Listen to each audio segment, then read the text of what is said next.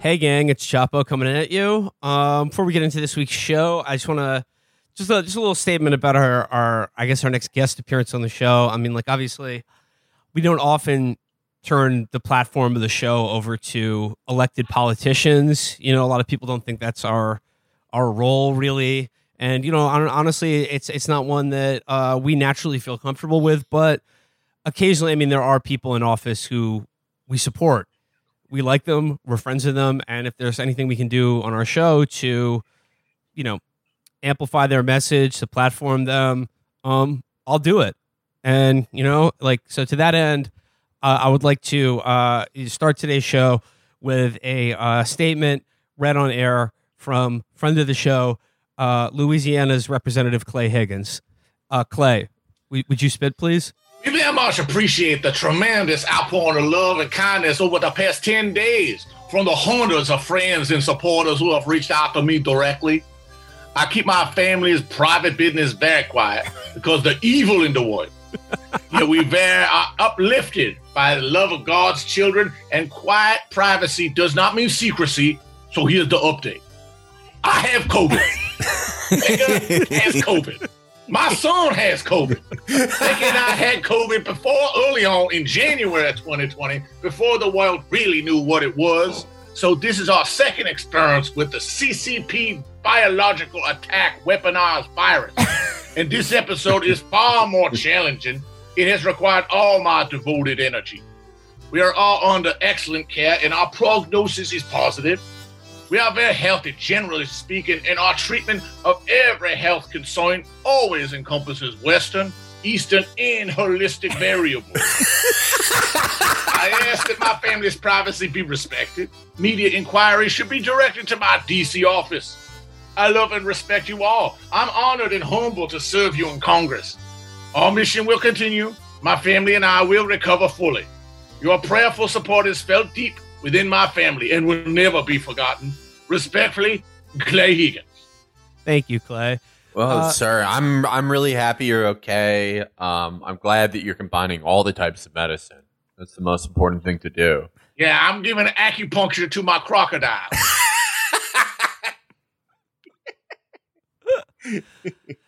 I just a lot of details I like in that statement, but yeah, like Felix, the best part is combining all Eastern and Western types of medicine on the road to recovery. I mean, he is. This is the way of the shadow wolf. This is Steven Seagal type knowledge that weaves together the best. He is a Renaissance man, very similar to Seagal. That's what I love about Clay Higgins is like he zigs when you think he'll zag, because it's like sight unseen. If you're like, oh, Clay Higgins has a post about like COVID, I'd be like, oh, he thinks it's fake. But it's like, no, he's still holding on to like the Trump presidency era thing where it's like we're attacked by China. Yeah. But like, you know, is he going to say it's no big deal? No, he's going to like, you know, say that it's scary, but that he's like uniquely equipped to deal with it because he knows every type of medicine. I'm making a poultice. You know, the key to a good poultice for your COVID is the roux. You go get that roux nice and dark. You go get that coffee color roux before you apply the poultice. Then that Corona gonna be saying bon cherie. We should just like have a year where he's president. Oh God, yes. Like who cares? How about have a eternity where he's president? Yeah, well, I mean, it's like God Emperor. We have the Delaware version of Clay Higgins now. It's true. And it's like, you know, people are always writing articles that are like, why actually this is the best thing that's ever happened. Like, what would be different, really? He would do a military parade, but it would be like big band style. He would have Delta Force guys like playing the washboard. Like he's fucking cool. I tell you that good weaponized CCCP weaponized militarized virus so good it make the jackrabbit slap the bear. It's time for Wilford Brimley from Hard Target to be president. I think we can all agree. I really like what he has going on. I like always have. He had a Facebook post a couple of years ago. I remember reading where he's humble bragging about how he's a world traveling police politician renaissance man. Yeah, with a 200 IQ. And he just says 400 to 500 books read, no big deal. You know, those books are like, you know, the Menus. soldiers of war. Yes. The warriors of World War II, the generals of history, how to flip a house. Yeah, it's like you've read 400 to 500 books. Every one of them is about D-Day. Yeah. He knows everything can happen on D-Day. That's the post where he said he has like a 180 IQ, right? He's not just the smartest man in Congress. That makes him the smartest man ever. Indeed. God damn it. He's like, yeah, even in some like unrealistic scenario where the Democrats like actually wanted to win like every seat, like they should keep him. It should be like DC's congressman. Like he should always be the representative for Louisiana at large. I don't know if he should vote or not, but like he should be there. He should be interviewed every fucking day. Aside from the blending Eastern and Western medical traditions in his treatment of now his second case of COVID, the other thing I really liked in the Clay Higgins statement when he was like, privacy does not equal to secrecy. And he's basically like, I have to keep things quiet because of all the evil in the world. That's facts, dude. Well, his wife had that vision about stormtroopers showing up and taking their guns and water and medicine and alligators. And you got to wonder where her vision was when, you know, some guy with COVID was coughing directly in their mouths. Yeah. No, yeah. I mean, maybe like some people's visions can only see like Revelation stuff. And she was seeing Revelation stuff. She was just watching the film Hard Target. And they were like, yeah, when Lance Hendrickson and Arnold Vosloo show up, they go hunt us for sport. It's gonna be the most dangerous game. All right, gang. Well, thanks to Representative Clay Higgins. Wishing him a speedy recovery. What do you say, gang? Want to start the show? Yeah. Let's go. Okay, let's go.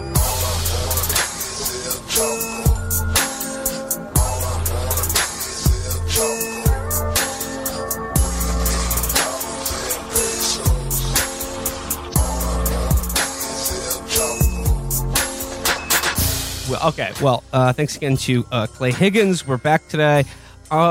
It's time to induct another movie into the Chapo film canon. Our mission today, should we choose to accept it, is to harken back to the bygone era of 2007. George Bush was in his second term in office, but post-Hurricane Katrina, post-surge, people were really not feeling him as much as they did in the first Bush administration. People were getting to sour on the Iraq War, and thus it became time for Hollywood to finally take a stab at an action movie that asked the question, what if you could shoot Dick Cheney in the head? Yeah, we had 1 year where you could make movies like this. Like, for most of the Bush administration, for the early part when it actually mattered, Hollywood was like, no, we actually want to kill every Muslim in the world too. They like booed Michael Moore for being against the Iraq War. They were completely along with it. They literally have no courage of their convictions ever. But, you know, when after like 2005, 2006, when it became like acceptable to have like a very specific position against the Iraq War where you're like, no, don't get me wrong. I was for it, but I think we're doing it wrong now. They made a bunch of shitty movies where like, you know, Matt Damon is like a good soldier. Yeah, the Green he's just Zone. being betrayed. Yeah, he's just being betrayed by the fat cats in Washington. But then there was like, it got so bad in America that there was about 1 year where you could make a big budget movie where you killed Dick Cheney.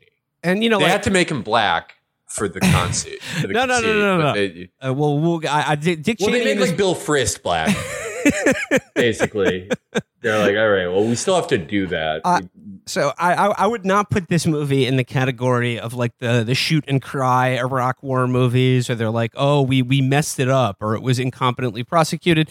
And in fact, this movie is only about the war in Iraq in like a glancing way. I mean, it is about the war in Iraq in like a large way, but like it doesn't really figure into the plot too heavily. The film we are going to be discussing today is Shooter, starring Mark Wahlberg and directed by Antoine Fuqua of Training Day fame.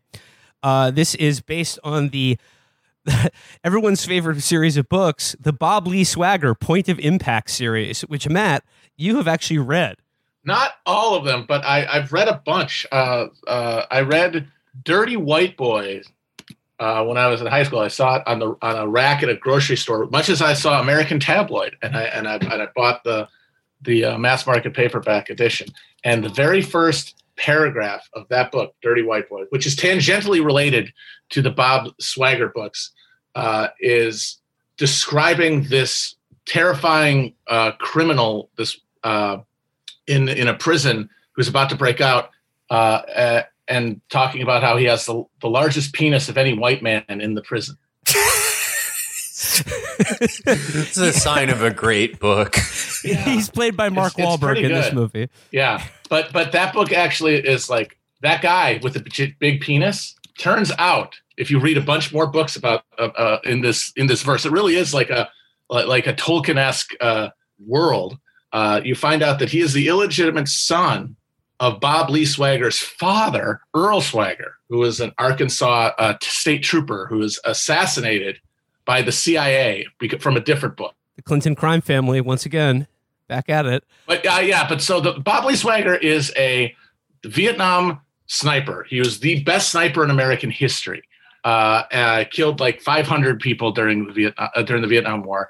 And then he comes home and he's all, traumatized. He lives alone in the Arkansas hill country, and he just keeps getting dragged back into escapades and shenanigans.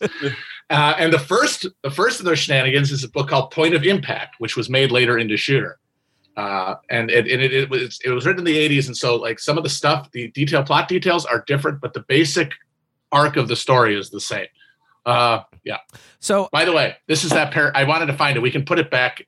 We can edit it back in to make it flow better. But this is I found the first paragraph of Dirty White Boy. The first book by Stephen Hunter I read in high school. 3 men at McAllister State Penitentiary had larger penises than Lamar Pye, but all were black, and therefore, by Lamar's own figuring, hardly human at all.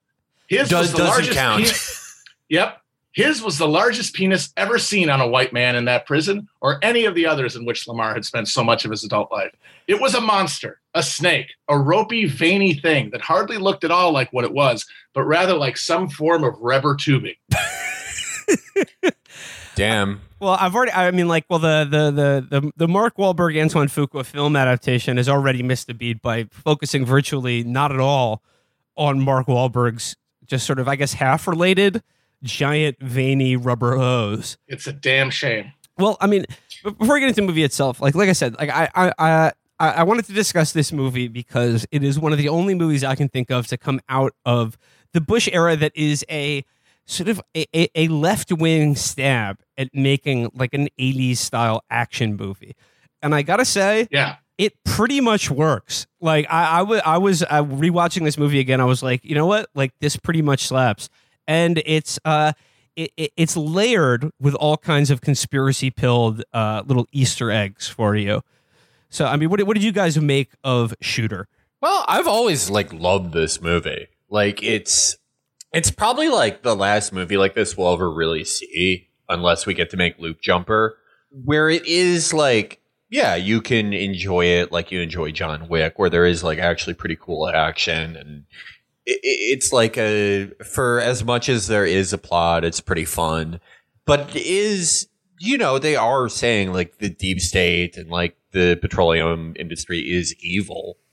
And it's like, we're probably just not going to see that again. They would absolutely not do a movie where like, yeah, there's just an ex-military guy who's going around like fucking doming intelligence directors and senators.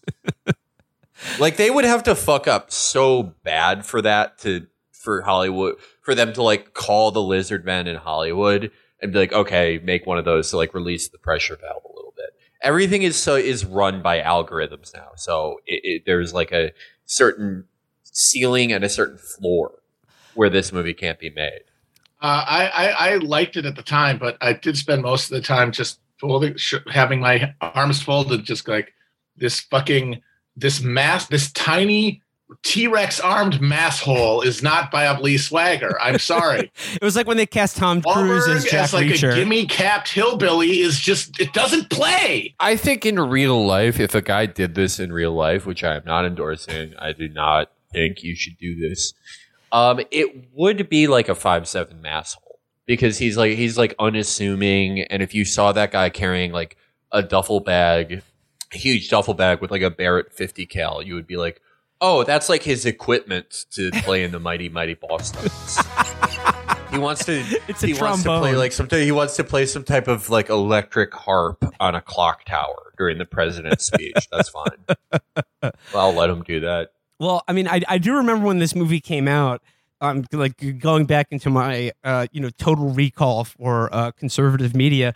I remember Jonah Goldberg of the National Review complaining about this movie when it came out because he was just like, they killed Dick Cheney. They think it's a conspiracy movie about how the oil industry controls our government, and they just want to kill Dick Cheney. And you would be mad too if like your mom lets you watch one violent movie a month and you wasted it on this one. Seeing your best friend from the government get killed. Yeah. What the fuck? My mom won't let me have a do-over. I have to wait till next month. Well, I mean, for whatever reason, like the stars aligned, and this is why I think it is an interesting movie because they 1,000% just domed Dick Cheney in this movie. So let's just build up to that point. This is okay. So Shooter opens, and the very first thing you see in this movie is like a long like helicopter tracking shot, like coasting over this landscape that we later find out is in the Horn of Africa, a very kinetic theater of operations when it comes to U.S. Special Forces, CIA contractors, and various bad people. But the very first thing you see in this movie is an oil pipeline. The camera follows the oil pipeline up an embankment, and there's just like at sort of a cliff ledge, we find Mark Wahlberg and his spotter. They are Marine Scout Recon snipers, which are if you're into that kind of thing, is by all accounts the best of the best when it comes to scouting, spotting, and shooting. They are there to provide sort of like Overwatch. They're there to provide sniper cover for some unspecified military operation that's going on. Like I said, in what I believe is revealed to be the country of Ethiopia. They're either in Ethiopia or Eritrea, but either way, they're not officially supposed to be there.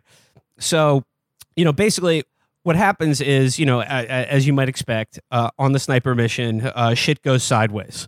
Shit goes sideways, and because they're not officially supposed to be in the country, they are abandoned.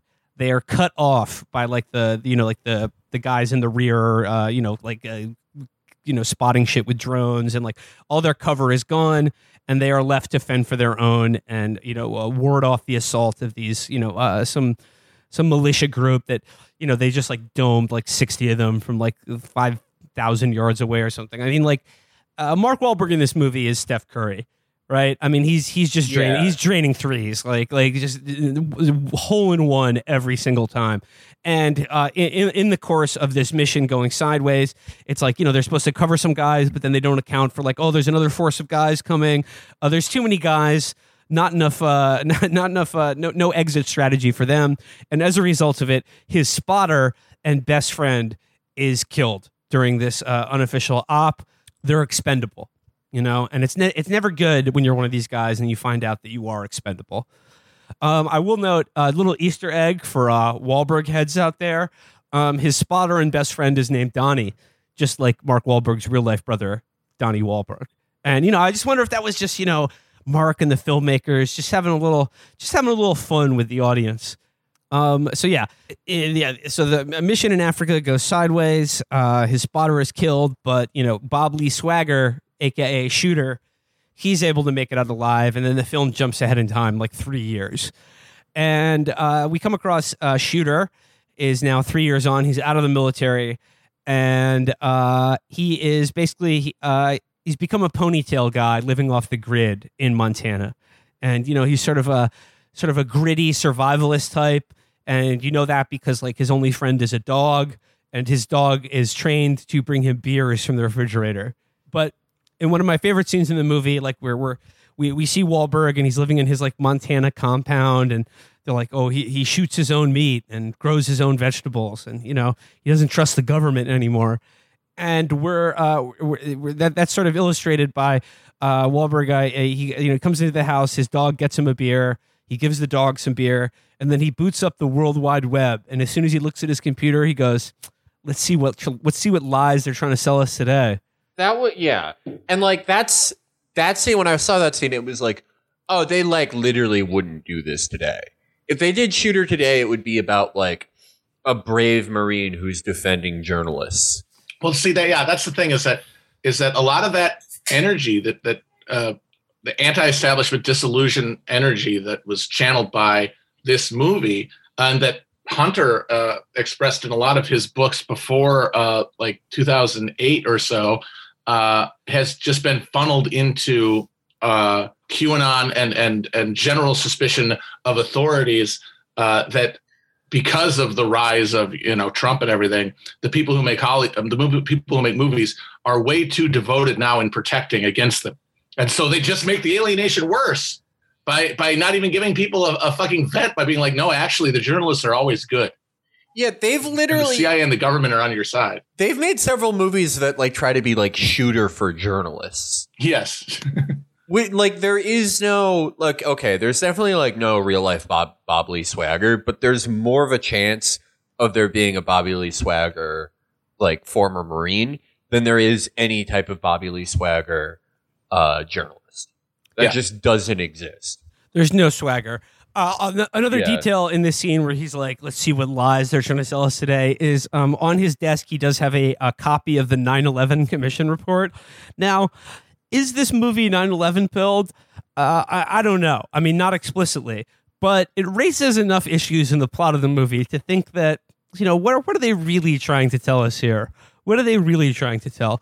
Well, talk about something that would never, like there's so much in this movie. Pretty much every shot has a thing where it's like, oh, now this would be called evil disinformation. Yeah. Yeah. Now this movie, like anything in this movie that actually does like, where they're not explicitly saying like, oh yeah, they put termite paint on the buildings, like something ridiculous like that. But they are saying like, okay, well, think about like what specifically the security state allows to happen. If you did like, this is, now the perspective on these things is like, if you know someone who even says that, you should contact the FBI. That's the popular liberal position on it. Well, Shooter, aka Bob Lee Swagger, does not get much time to lounge in his man cave with his dog friend, because who comes driving up his driveway? None other than Danny Glover. But before he's introduced, and it just cuts to Langley. It's Langley, Virginia. We all know it's our friends at the agency, and it's a bunch of guys sitting around a room, and they've got their file open, and the manila folder is filled with nothing but Bob Lee Swagger. They want him for an unspecified mission, and they roll up his driveway asking him to, come back into the fold.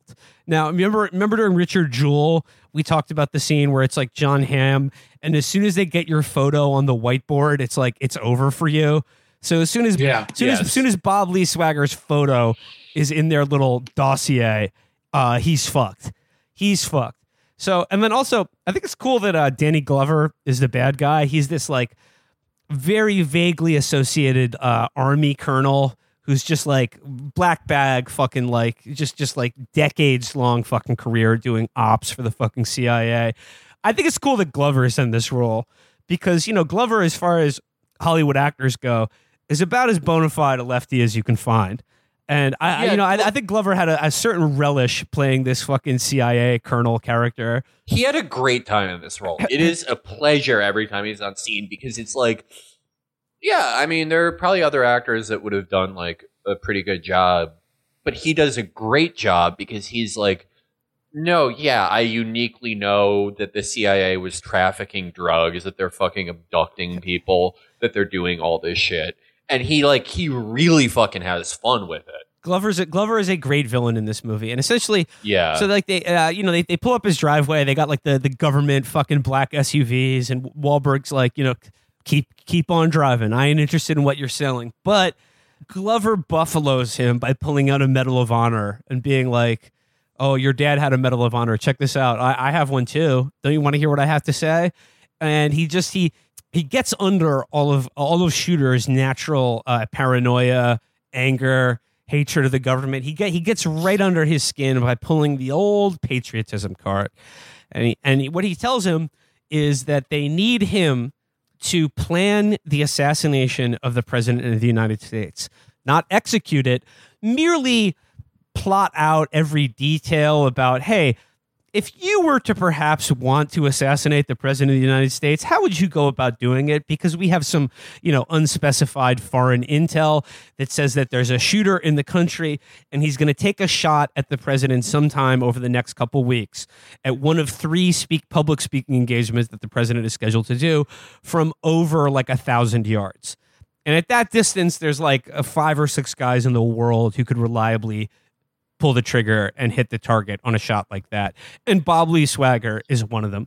So they're saying, we need a guy with your mind to help us get in the mind of this unspecified shooter and help us stop the assassination of the president. And they're like, he's like, do you want to wake up next week and find the president has been shot and killed and you couldn't, if you could have done something about it and you didn't. And Mark Wahlberg says to him, he's like, I don't much care for this president. Don't much care for the one before him either. He's like, he's disillusioned by politics, but he still feels the pull because he is a, hoorah, semper fi, Marine Scout recon sniper. He still feels the pull of that, of the red, white, and blue, and the Constitution, and the idea that, all enemies, foreign and domestic. Now, for a guy who's already paranoid and like living off the grid and has been fucked over by the government one time before, and whose name is Bob Lee Swagger, just about the most presidential assassin name ever given to a human being, I kind of feel like he, and of course you, the audience, you sort of know what's coming here as soon as he says yes to these guys. Yeah, absolutely. I mean, if people are already referring to you by your 3 names, it's like, what do you think you're going to be framed for, buddy? Yeah, they just tell him you're one of 5 guys in the world who can like shoot a politician from like a mile away, and they're like, oh yeah, no, we want you to stop someone from doing that. I'd like to shout out as well. Danny Glover's goon in this movie is played by Elias Koteas, who's a very slimy sort of evil henchman in this movie. And one of the first thing he does is Mark Wahlberg's dog doesn't like him. And Elias Koteas, being a consummate Fed, as soon as you see Wahlberg's dog, he just starts reaching for his sidearm. Yes. There are so many great character actors in this movie. Like, if you were making a movie possibly inspired by this movie about a time traveling Bob Lee Swagger, you would just go down the IMDb for this movie. Yeah. So, and I think interesting, one of the things, like when they're, so Wahlberg Shooter initially says no to them. He's like, I don't want nothing to do with the damn government anymore. And as they're leaving in the Fed black SUV, Elias Koteas is like, oh, like the guy turned us down. And Danny Glover's like, oh no, he said yes. He just doesn't know it yet. And what he says is that Shooter Bob Lee Swagger has basically, if you look at his file, he's a man with a history that says duty, honor, and patriotism. But because of the incident in the Horn of Africa, where duty, honor, and patriotism led to, having his friend be killed and him betrayed, when you lose that sense of that system of belief, when that collapses, you don't know where to turn to or what to do. Well, when you become vulnerable like that, you certainly make an interesting target for men like Danny Glover and the agency to, let's just say, fill the void where that sense of honor, duty, and patriotism once was. So, of course, shooter Bob Lee Swagger is going to come out of retirement, and he is going to help Glover and his team stop this supposed assassination of the President of the United States. So, he scopes out the locations, and he determines that there is only one location in which the president could be assassinated in this manner, and that is in Philadelphia, appropriately, because it's the only city in America where you could do something like that and get away with it. Yeah. You can assassinate the president by hucking a battery at his head. The president is a Giants fan, and he's going to speak at Independence Hall, and let's just say things are going to happen. So, this whole time, the president shows up, but speaking before the president is the Archbishop of Ethiopia, and this is sort of like a Desmond Tutu like character. And but before he gets on stage, we are introduced to Michael Pena's character, who is an FBI agent who's just on the scene. He's there to work the president being in town, and of course he's going to become a main character in this movie. But here's the first big conspiracy Easter egg in this movie. So while Wahlberg is set up with Danny Glover and Elias Koteas and all the CIA guys at their little Overwatch position, and they all have binoculars, and he's like, the shooter's loading the gun right now. We got to take him out. Where's the police? What's going on here? They bring in a local Philadelphia police officer who's their man on the scene. And he's this sweaty fat guy who's already nervous. His gun is already unsnapped, which Wahlberg clocks instantly. The name of the Philadelphia police officer, I don't know if you guys caught this, is Officer Timmons. Now, if you can tell me that this isn't an absolute reference to Officer J.D. Tippit, the officer, and probably cut out and handler for Lee Harvey Oswald, who was killed by him, hours before Oswald was arrested in that movie theater. I don't know. I got a bridge to sell you. I've got a presidential assassination plot I'd like you to plan for me. So we've got Officer J.D. Tippit, who's it's an honor to meet you. It's an honor to meet you, shooter. And, he's sweaty. Go Eagles. He's sweaty. Something's up. And then, as it gets closer to the president taking the stage, Wahlberg's he's like, what's the matter? We got to arrest this guy. He's the shooter. What's going on? And then, of course, Officer J.D. Tippit shoots him in the back right after, not the president, but the Archbishop of Ethiopia gets fucking his wig split. And he's standing he's standing next to the president. So it is interpreted as a failed assassination attempt on the president. But Archbishop of Ethiopia, he is no more. And Wahlberg, in the book, which is written in the 80s, it's sort of an Oscar Romero type Catholic prelate from Central America. Right. Well, I mean, again, you just was when we were just going to town down there. It was basically about the El Mozote massacre. The book was.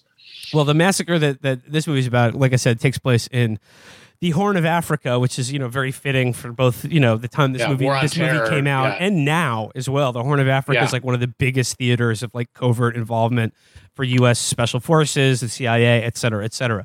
So the Archbishop is assassinated by an unknown shooter. But instantly as that happens, Officer J.D. Tippit attempts to snip those loose ends and kill shooter Bob Lee Swagger. But how could you fucking miss? He is not. Come on. This guy's a Philly cop. He's not a good shooter. He's fucking He's sweating cheesesteak. He fucks it up. Swagger gets away and is immediately the subject of a nationwide manhunt. There's actually the scene of him getting away, I thought was really well done because there's 10,000 helicopters in the skies over Philly looking for him. They're all sweeping around. It's all very well filmed. And also what I appreciated about this scene and this whole sequence is that it really does take seriously how bad it is to get hit with even 2 small caliber bullets in non-lethal areas. Cause he has to run away, steal a car, and then do surgery on himself. And what I liked about this movie is that it showed that there are 3 different stages of him doing self-suck on himself to like not bleed to death. And I thought it was like a pretty realistic, pretty high stakes, sort of like it was a very taut scene of him having to escape and also not bleed to death from his various gunshot wounds. But he is only able to escape because in fleeing the scene of his setup, he comes across Michael Pena, who's just this dipshit FBI agent fresh out of the academy, just going like, woo, like all good, checking in here. And Wahlberg, of course, immediately gets the drop on him, steals his gun, handcuffs, and car, but not before telling him, and this is the only person he gets a chance to talk to, this lonely FBI agent played by Michael Pena. He says, it's a setup. I didn't shoot the president. So he is able to escape Philadelphia, and is now the which is all the most heroic thing he does in the movie. Get out of Philadelphia. Yeah. They were gonna make him dress up like Gritty and Crump. They framed him. They were like, you have to say that Gritty's socialist. Say that you tried to kill the president. And he was like, no. He fucked around and found out. Yeah. No, he's bleeding. He needs to get off the streets. There's only one where to go in Philadelphia. That's Baltimore Matt's house. If you want to remove a bullet from you and maybe take a leak. Yeah. Bob Lee Swagger is able to get away. Sort of stitched up their whole plans, and then we see Officer J.D. Tippett is like being interviewed on the news, and they're like, "Oh, he was able to. He saw his gun sticking out of a window and was able to, shoot him in the process of apprehending him." A very, very familiar playbook we're talking about here. Very, very familiar. But of course, Michael Pena, FBI agent, now has to look like a huge pussy in front of like everyone else in the agency. And they're like, you disgrace the agency. You're going up for the Office of Professional Review. And I sort of like the scene where Pena was like, I just graduated the academy 2 weeks ago, and you're saying that this guy is a Marine Scout sniper with like 500 confirmed kills. Like, what do you mean? Like, what the fuck would you have done? I'm lucky to be alive. Oh, sorry, I didn't defeat him in hand-to-hand combat, like the most dangerous guy on the planet. Oh, well. But because he gets sunned so badly by his shithead superiors at the FBI, one of whom is played by Tate Donovan. I know you guys are a fan of his work from The OC as America's favorite dad from Orange County. And as Ray's younger brother on a program of that name. But because he's so... Something doesn't sit right with Michael Pena's character. Now, here would be a good time to talk about the name of Michael Pena's character, which is very odd until something clicks. The name of Michael Pena's character is Nicholas Memphis, which is a very odd name for any human being, but it's also a very odd name to give a character and an actor who's like a very prominent Hispanic American. Like, you think they would have given him something a little bit more fitting than Nicholas Memphis, which sounds like a porn star's name. I was like, what's up with that? Until, what's the last name? What's that city again? Memphis? Was there another famous assassination that happened in Memphis involving the FBI? Mm-hmm. Yes, there was. I think it is a coded reference to the Martin Luther King Jr. assassination and the FBI's, shall we say, I don't know, the cloud that hovers over that regarding the FBI and that assassination and the shooter involved in it, who perhaps was also a patsy. Speaking of James Earl Ray, another 3-named sort of like cracker shooter who I personally think fits a way more open and shut case on like textbook patsy than even Lee Harvey Oswald. So like I said, I think the filmmakers of this movie they're not putting their thumb all the way on the scale, but they are hinting at a lot of what this movie implies and what they're really trying to say with this action movie. So there's another really good scene of Mark Wahlberg doing self-suck on himself. He uses a turkey baster to like fill his veins with sugar water. And Michael Pena, he's like, oh, like a hardware store, like, someone bought sugar water from them. And I think he's an Age of Napoleon listener or something, because he's like, they've been using sugar water to treat battlefield wounds since the Napoleonic era. And they're like, shut up, loser. Go back to clocking phone calls. Yeah, they're like, we listen to true crime podcasts at the Bureau, you fucking pussy. So then check out ageofnapoleon.com. So then Bob Lee Swagger is, of course, on the run. He's like the most wanted man in the world. So he's got to turn to someone for help. And of course, like a good Marine, who are you going to turn to? The wife of your dead friend, who you've never met even once. He just shows up at her house and he's like, "You got to help me. I didn't kill the president." And then she's like, "Of course you didn't kill the president, you idiot. You killed the Archbishop of Ethiopia." She's played by Kate Mara. And, like, of course she helps him. Of course she believes him. Because, her character psychology is funny because, like, his face is all over the news. She's never even met this guy. The only thing she knows about him is that, like, he was with her husband when he died in the line of duty. And then he just shows up and everyone's like, oh, like, he's the most wanted assassin in the world. And he's like, "You got to believe me. I didn't do it." And she's like, "Okay, I'll help you." And she's... Well, no one said, like, military wives, like, they're not praised for being smart. Like, they're praised for being, like, strong and nice. But not smart. Well, she is smart because, she trusts that, he is on the level, and that she's smart enough to know that, hey, the lying fake news media, if they're doing everything possible to make you think that this guy's the shooter, maybe he's not. So of course she helps him, she stitches him up, and he's back to fighting shape, and he knows that he needs to take down Danny Glover and the people who set him up. Oh, and then also he finds out through Kate Mara's character that the news included in the account that they killed his dog.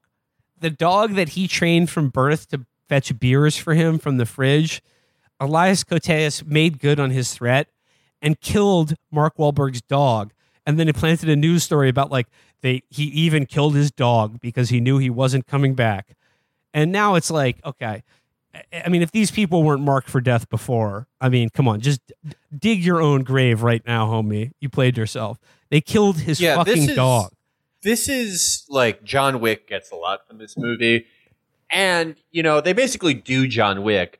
But whereas John Wick is, like, in service of, like, lore about a secret hotel, like, this is about the deep state. This is about JFK. This is about the MLK assassination. This is about everything.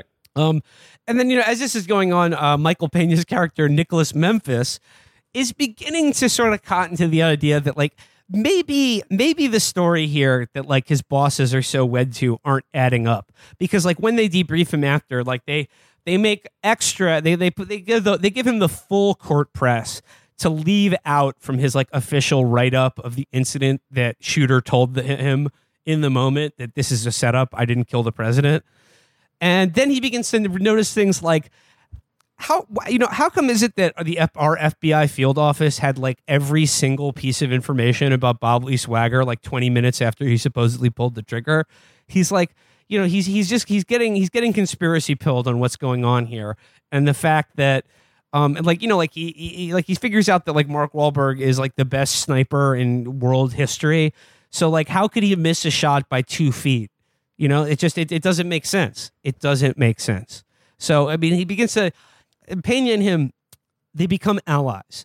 And they become allies because Shooter Bob Lee Swagger uses him as bait to, like, lure the deep state assassins out of the muck, because they know they're looking for him, and he's got to get them to show themselves. So he does that by exposing Michael Pena to their scrutiny or whatever, and they abduct him. And in probably one of my favorite details of this movie, they abduct him, they torture him and interrogate him to, like, get what he knows about their plot.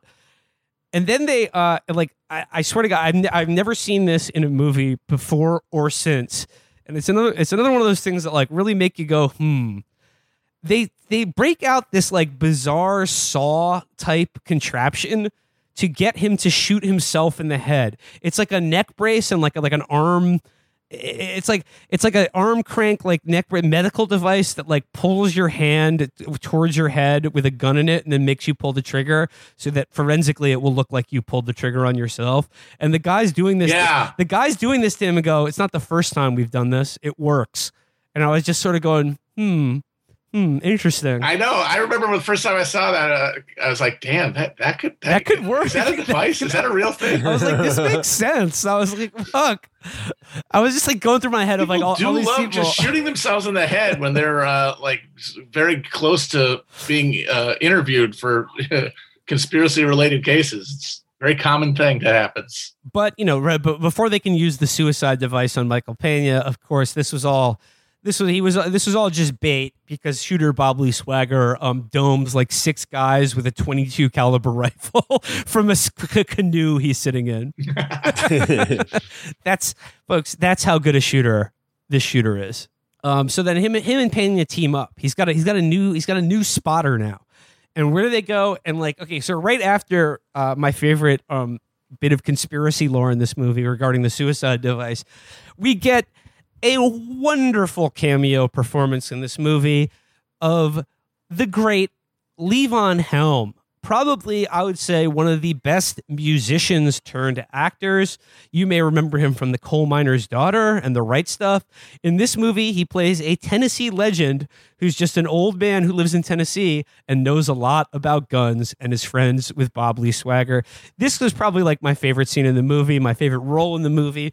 Levon Helm is a joy in this role as the old Tennessee gunsmith who hips Pena and Wahlberg to the idea that you can wrap an already fired shell casing in paper and fire the same casing through a different gun and have the grooves on the casing match what the gun it was originally fired from. So this is how they set up Wahlberg to be like, it's his rifle, his bullet fired from this gun. It's 1,000% link. And Levon Helm, I'll point out that during this scene, Michael Pena is wearing a Che Guevara t-shirt. and there's a great line where Levon Helm says of the government and the media, he said, they also said that artificial sweeteners were safe and WMDs were in Iraq and Anna Nicole married for love. And then he says that like this is the way it always works in a conspiracy. That's how conspiracy works. Them boys on the grassy knoll, they were dead within 3 hours. Buried in the damn desert, unmarked graves out past Terlingua. You know this for a fact? Still got the shovel. This is definitely the most Stephen Hunter part of the movie. He also loves gunsmiths. He loves anybody who's good making or firing guns. In fact, he has a really insane book called Pale Horse Coming about Bob Lee Swagger's dad in the 50s liberating a prison in Arkansas that's being used to test nuclear syphilis on black inmates.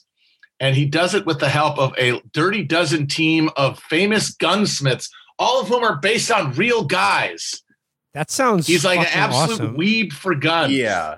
That sounds sick. Can we buy the rights to that movie? Can we buy the rights to that book?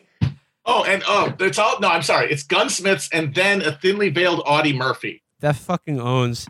God That's damn. so fucking sick. testing radioactive syphilis on African American inmates in the Arkansas prison system. I mean, not too much of a stretch. No, not at all. Yeah. Not at all. Wow. Yeah, no, that's another thing that isn't really talked about that much in most media.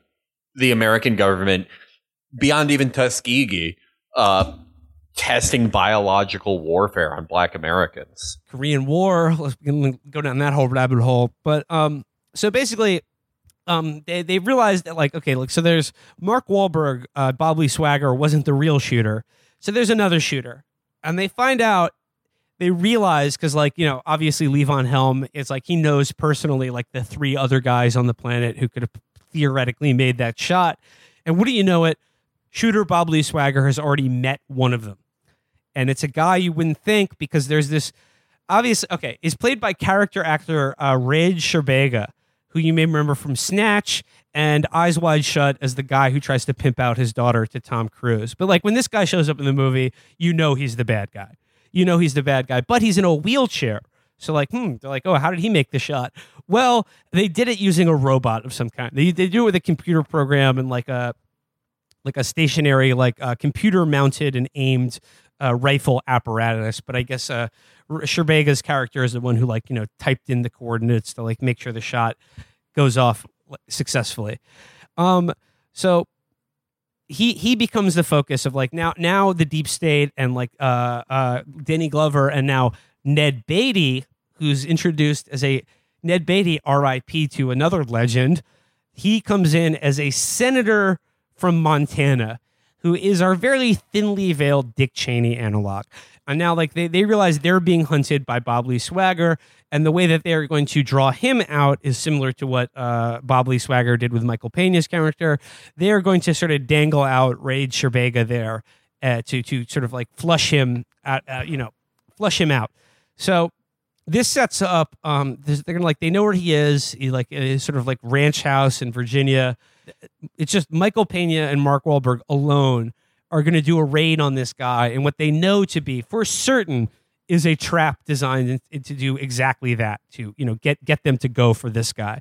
And this leads to one of my favorite things that can happen in an action movie: a shopping trip to Home Depot where the principals blow racks, buy out the store, and use common household and yard work appliances to make a host of homemade bombs, booby traps, and weapons.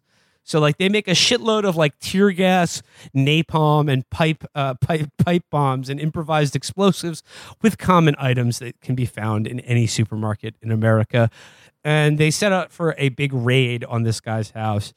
And they do it. It's an awesome action sequence. A lot of really good stealth knife kills by Bob Lee Swagger before the shit really pops off. But when he finally is face to face or gun to face with Raid Sherbega, he sort of spills the whole truth to him. And what he says to him is very interesting. He says, the truth is that nothing, no matter how horrible, happens without the approval of our government, either here or over there. And he uses Abu Ghraib as an example. And the character he's portraying is a fucking true war criminal, it probably implied a sniper in the Bosnian War or something like that, who, like Bob Lee Swagger, has been approached by Danny Glover at one point and given, let's just say, a choice to be recruited or not. He says, yes, nothing happens over there or here, no matter how horrible, without the knowledge and approval of the government. He says there's no head to cut off because it's a conglomerate. And if one man betrays the principles of the accrual of money and power, then everyone else betrays him. It's human weakness, and you can't kill that with a gun. And in doing so, he lets Wahlberg know that in the very first scene in the movie, where he covers the retreat of these operators in the Horn of Africa, he was in fact covering a group of military contractors who had just executed an entire village of people and buried them in a mass grave because they didn't want a pipeline to be built through their ancestral homelands. So, and he was he was never meant to leave the Horn of Africa alive. If you want to have someone who looks very much like a human beat explain how capitalism actually works, you get Ned Beatty. There is so much I love about this stretch of the movie. First, I love stealth knife kills in movies. We don't see enough of them. I love a CQC takedown. Fucking awesome. If you do something where you kick out the back of someone's knee and then jam the knife into their carotid artery and put your fucking hand over your mouth and then you see a little blood seep through the fingers, amazing. But yeah, again, this movie's dead on because a lesser film, and a lot of lesser films that follow this movie's they're in this movie's general sphere, it would be there's one big guy. We have to take down the big fucking Dick Cheney guy. This movie understands, no, you kill him, 10 other fucking ambitious psychos are rising up to take its place. This is basically automated at this point. So, I mean, him and Pena take out an entire fire team of operators who are converge on this property and get fucking shredded by homemade napalm and pipe bombs. It's pretty awesome. He takes out a helicopter by shooting a giant propane tank, and all the guys hanging off the sides with machine guns get cooked alive. It's pretty hard body. It's pretty hard body. That scene, them getting cooked in the helicopter, it felt like the filmmakers were saying this is payback for Waco. To specifically kill them that way? Like, fucking tight. So, I mean, like, you know, we don't have to belabor too much. But this all leads to the final showdown because, of course, Danny Glover and his minions have connected Kate Mara's character to Bob Lee Swagger, and they, of course, kidnapped her. And Elias Koteas' character gives off severely rapey vibes when he is like menacing Kate Mara. Very, very nasty, very gross character. She is their hostage now, and if Bob Lee Swagger would like her back alive, then they have to arrange a sort of a handoff of the evidence that Bob Lee Swagger has. He recorded Rage Sherbega when he was talking about their plan the atrocity that they committed in Ethiopia on behalf of sitting U.S. Senator Ned Beatty. And Bob Lee Swagger says, okay, like we'll do the handoff, but Ned Beatty has to be there. And they like take a helicopter up to like the top of a fucking mountain. So like it's all snow capped, it's all in white, so that there's like no chance that he can like, you know, get the drop on them, or they can see him coming, right? Because he's Shooter. Folks, he's Shooter. All right? You know, he does one thing. And you know it's going to be sniping. So suffice to say, by the end, Mark Wahlberg shoots through the fucking telescopic lens about 3 different guys who are like all have positions. Like, you know, like he gets the drop on all of them. Elias Koteas' character has one of the best movie deaths that I've seen recently, where he's got a shotgun to Kate Mara's back, and he's like, "You got no shot, Shooter. You got no shot." And then Mark Wahlberg then shoots his hand off. His hand is on the trigger. He shoots him with like a 50 caliber bullet and like explodes his hand, and then shoots his arm off after that. So Elias Koteas is like, he took the shot. He's like, you took the shot, Shooter. You did good. Ha ha ha. And then he fires another shot, and his whole arm just gets blown off his body. This is where Modern Warfare 2 took you shooting off that guy's arm. I'm convinced. Because, you know, again, a lesser movie would just show like the exit wound of like, you know, 45 at most. This is a movie that will show using a Barrett 50 cal, using anti-material rounds, to literally explode body parts. Amazing. Would not happen today. This happens today. Shooter is like, he finds some ancient relic and shoots lasers out of his fucking hands. And even if he did do it, God damn it, you know it would be CGI. Yep. And it would look like dog shit. This is a very Practical good effects, baby. Very good bloody stump. Fucking just meat flying off this asshole. So of course, this is why whenever I go on a Hinge date, this is the movie I watch with girls wordlessly. They don't make them like this anymore. So, of course, you know... Just kidding. I only do that with Casino. So, you know, Shooter, of course, reveals his position. It would seem that they have now, you know, they're holding all the cards when it comes to Ned Beatty and Danny Glover. But, you know, Shooter is no dummy. What he does, he burns the evidence that he has, the tape recording, because he's like, this is too hot. There's nobody, like, the evidence that's on this tape is so damning that there's nobody we can give it to, because it'll just mark us for death. Like the FBI, nobody's going to help us with this shit. Destroying it is like our only, like, if for me and Kate Mara and like the people we love, this is our only real protection, is destroying this evidence. I mean, I think the opposite would be true. I would probably hold on to a copy of that recording. But Ned Beatty, of course, like, you know, very network-like, has this monologue at the end of the movie on the top of this mountain where he's like, he says to Gunny, he's like, Gunny, listen, boy, there are no sides. There are no Sunnis, no Shiites, no Republicans, no Democrats. There's just the haves and the have-nots.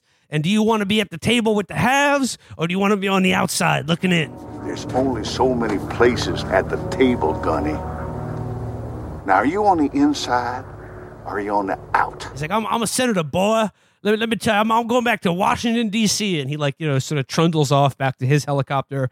And Danny Glover's like, guess what, Shooter? I won. You lose. Once again. And so, like, seemingly at the end of this movie, Danny Glover and Ned Beatty get away with it.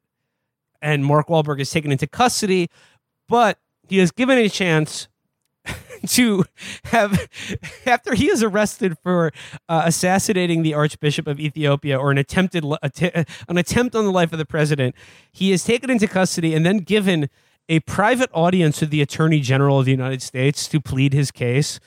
and he's in county orange. He's in the orange jumpsuit.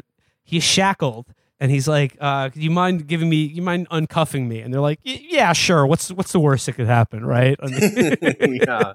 They unshackle him and bring in his like huge Marine sniper rifle, the one that he allegedly took the shot that killed the Archbishop with. And Michael Pena hands him a bullet, of which he then loads into the breech of this gigantic sniper rifle in a room with the Attorney General, loads it, points it at Danny Glover, and pulls the trigger. But it does not go off. Why?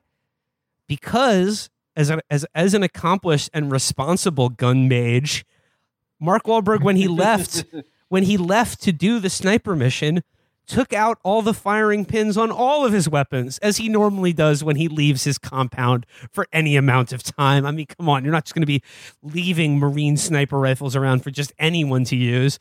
And with that amazing demonstration, that is enough for the Attorney General to be like, well, you can leave. You're a free man, which I thought was, perhaps one of the more unrealistic parts of this movie.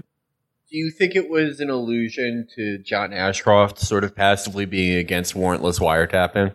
I think more than Probably anything, not. it's proof that there is a limitation to this kind of storytelling in mainstream movies, because you need to have the hero not get fucking murked, You need to have some sort of satisfying, vindicating ending. And that means that you have to, at the end of the day, appeal to the same institutions and standards and laws that the whole movie has spent its runtime telling you are all fake.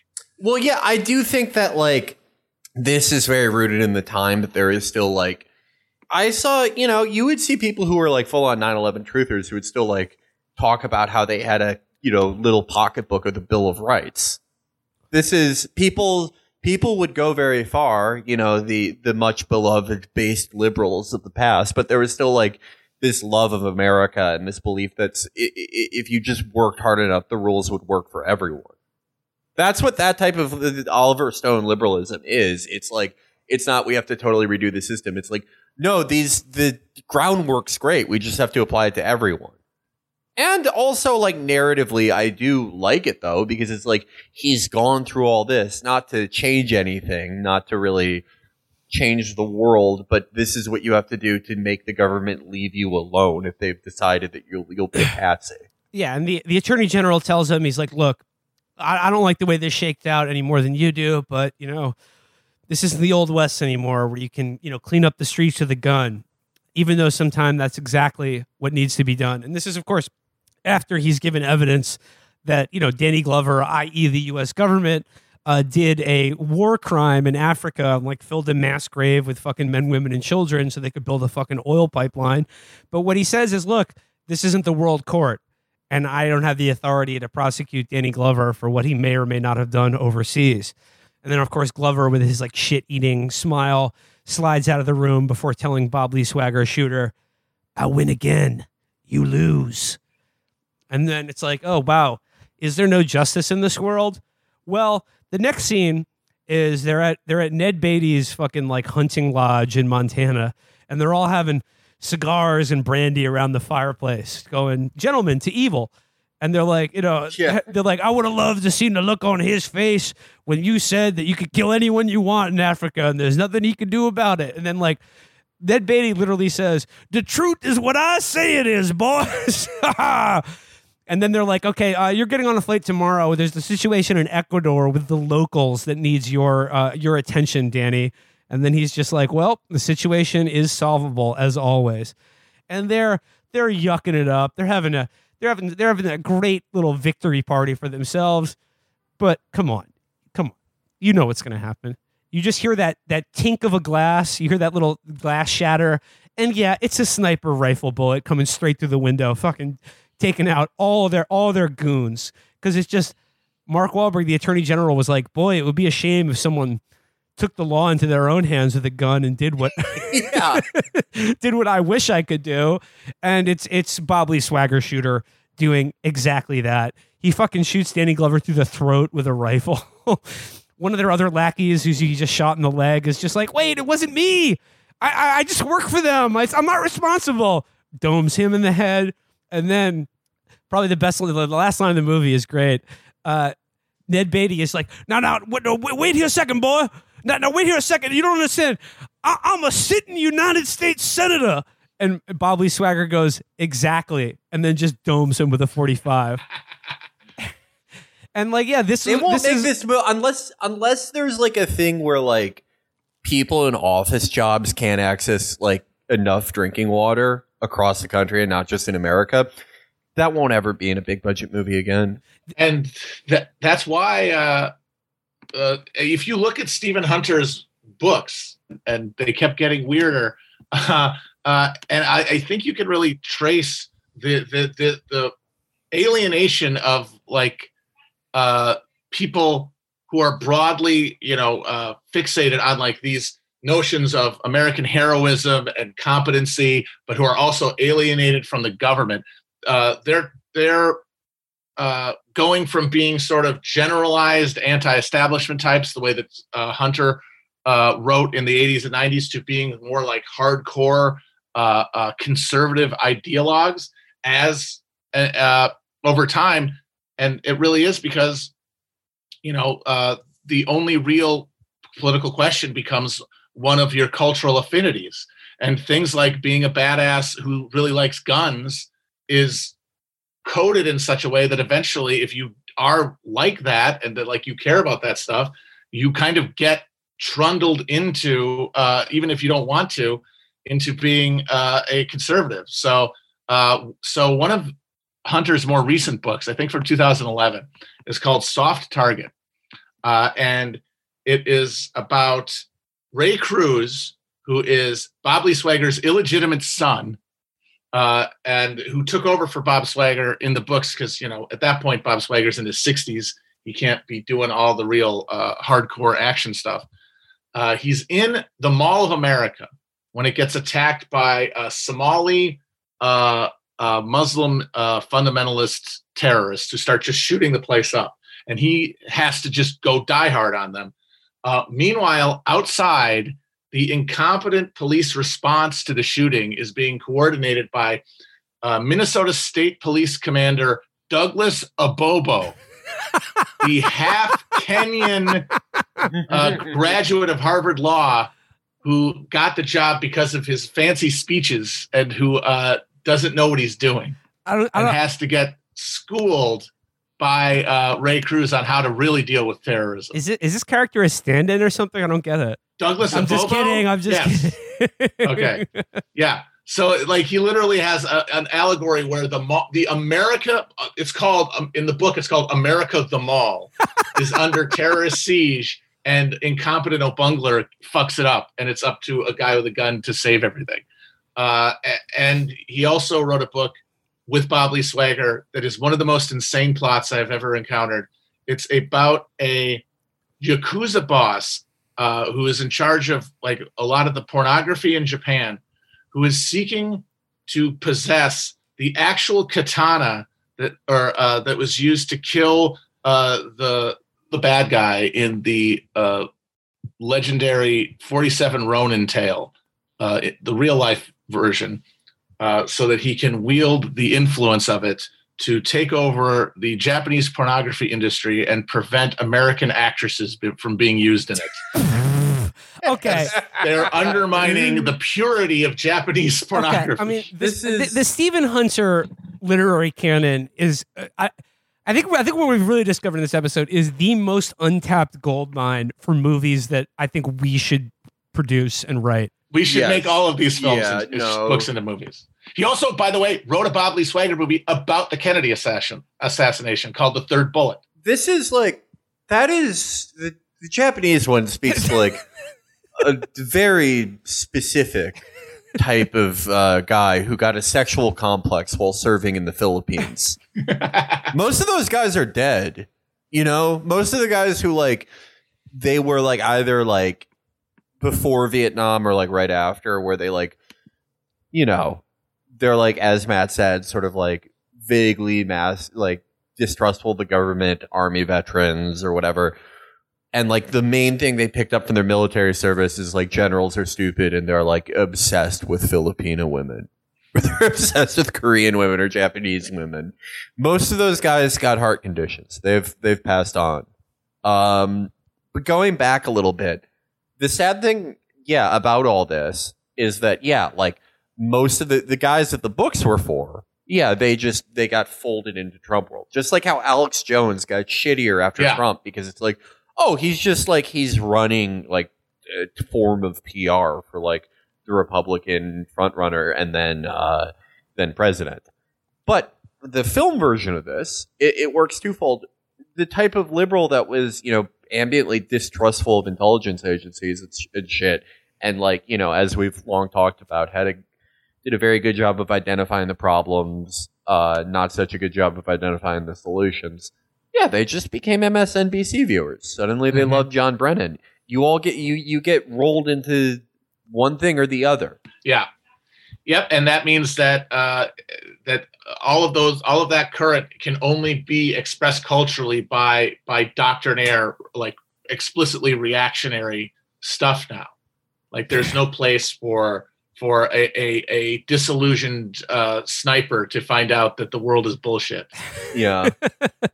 I'm still a little bit left sort of speechless by the power of the idea that a Yakuza boss would seek out the legendary blade of the 47 Ronin like it's the spear of Longinus or something.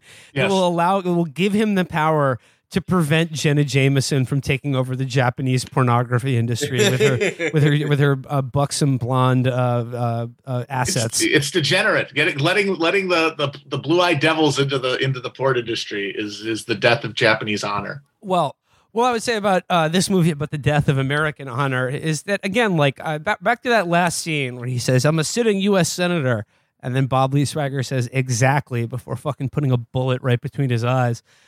I mean, like I said at the beginning of this movie, this is a rare piece of Hollywood cinema, and that it came out in 2007, and the movie is, as its conservative critics at the time accurately clocked, an unambiguous wish fulfillment fantasy about capping fucking Dick Cheney. Unambiguous. I mean, there's a scene on the mountain where Ned Beatty's character literally says, "This is a country where the Secretary of Defense can go on TV and tell the American public, that this is about freedom, it's not about oil." And no one wants to and everyone believes it because it's a lie and nobody wants to hear the truth. They talk about Abu Ghraib in this movie. They talk about the WMDs not being in Iraq, and then you have this senator character in Ned Beatty getting fucking executed by Bob Lee Swagger. And I don't know, it's a rich and powerful text, but like I said, it's just like a lot of times, like in movies like Independence Day or Armageddon, or like we as Americans, we love to see America get destroyed in movies, but very rarely, it is the special movie in which we like a popular movie audience will succumb to willingly the fantasy of seeing specific figures in the American government destroyed for fun and entertainment. And this is what Shooter does splendidly. So, yeah. I mean, it's like it serves the same purpose culturally as like the carnival of the medieval era. Like, hey, we know that these people rule us without any ability to stop them, but occasionally we can at least watch them get their heads blown open by a cool small man from Massachusetts. And now we can't even have that anymore. Yeah, no. The only people that like snap anymore are people who are like, yeah, everything's against me. I like my life is just a cycle of degradation and pain. I'm gonna kill everyone at a frozen yogurt place. Well, Congratulations to Shooter Bob Lee Swagger. Congratulations to Stephen Hunter. Congratulations to Antoine Fuqua for bringing us Shooter. Till next time, gentlemen. Stay frosty. Bye-bye. Stay spotting. Stay scoped Trigger up. Finger lubed. Stay scoped up. Keep spotting those. Packed up. Keep spotting those ops. You're a real tough cookie with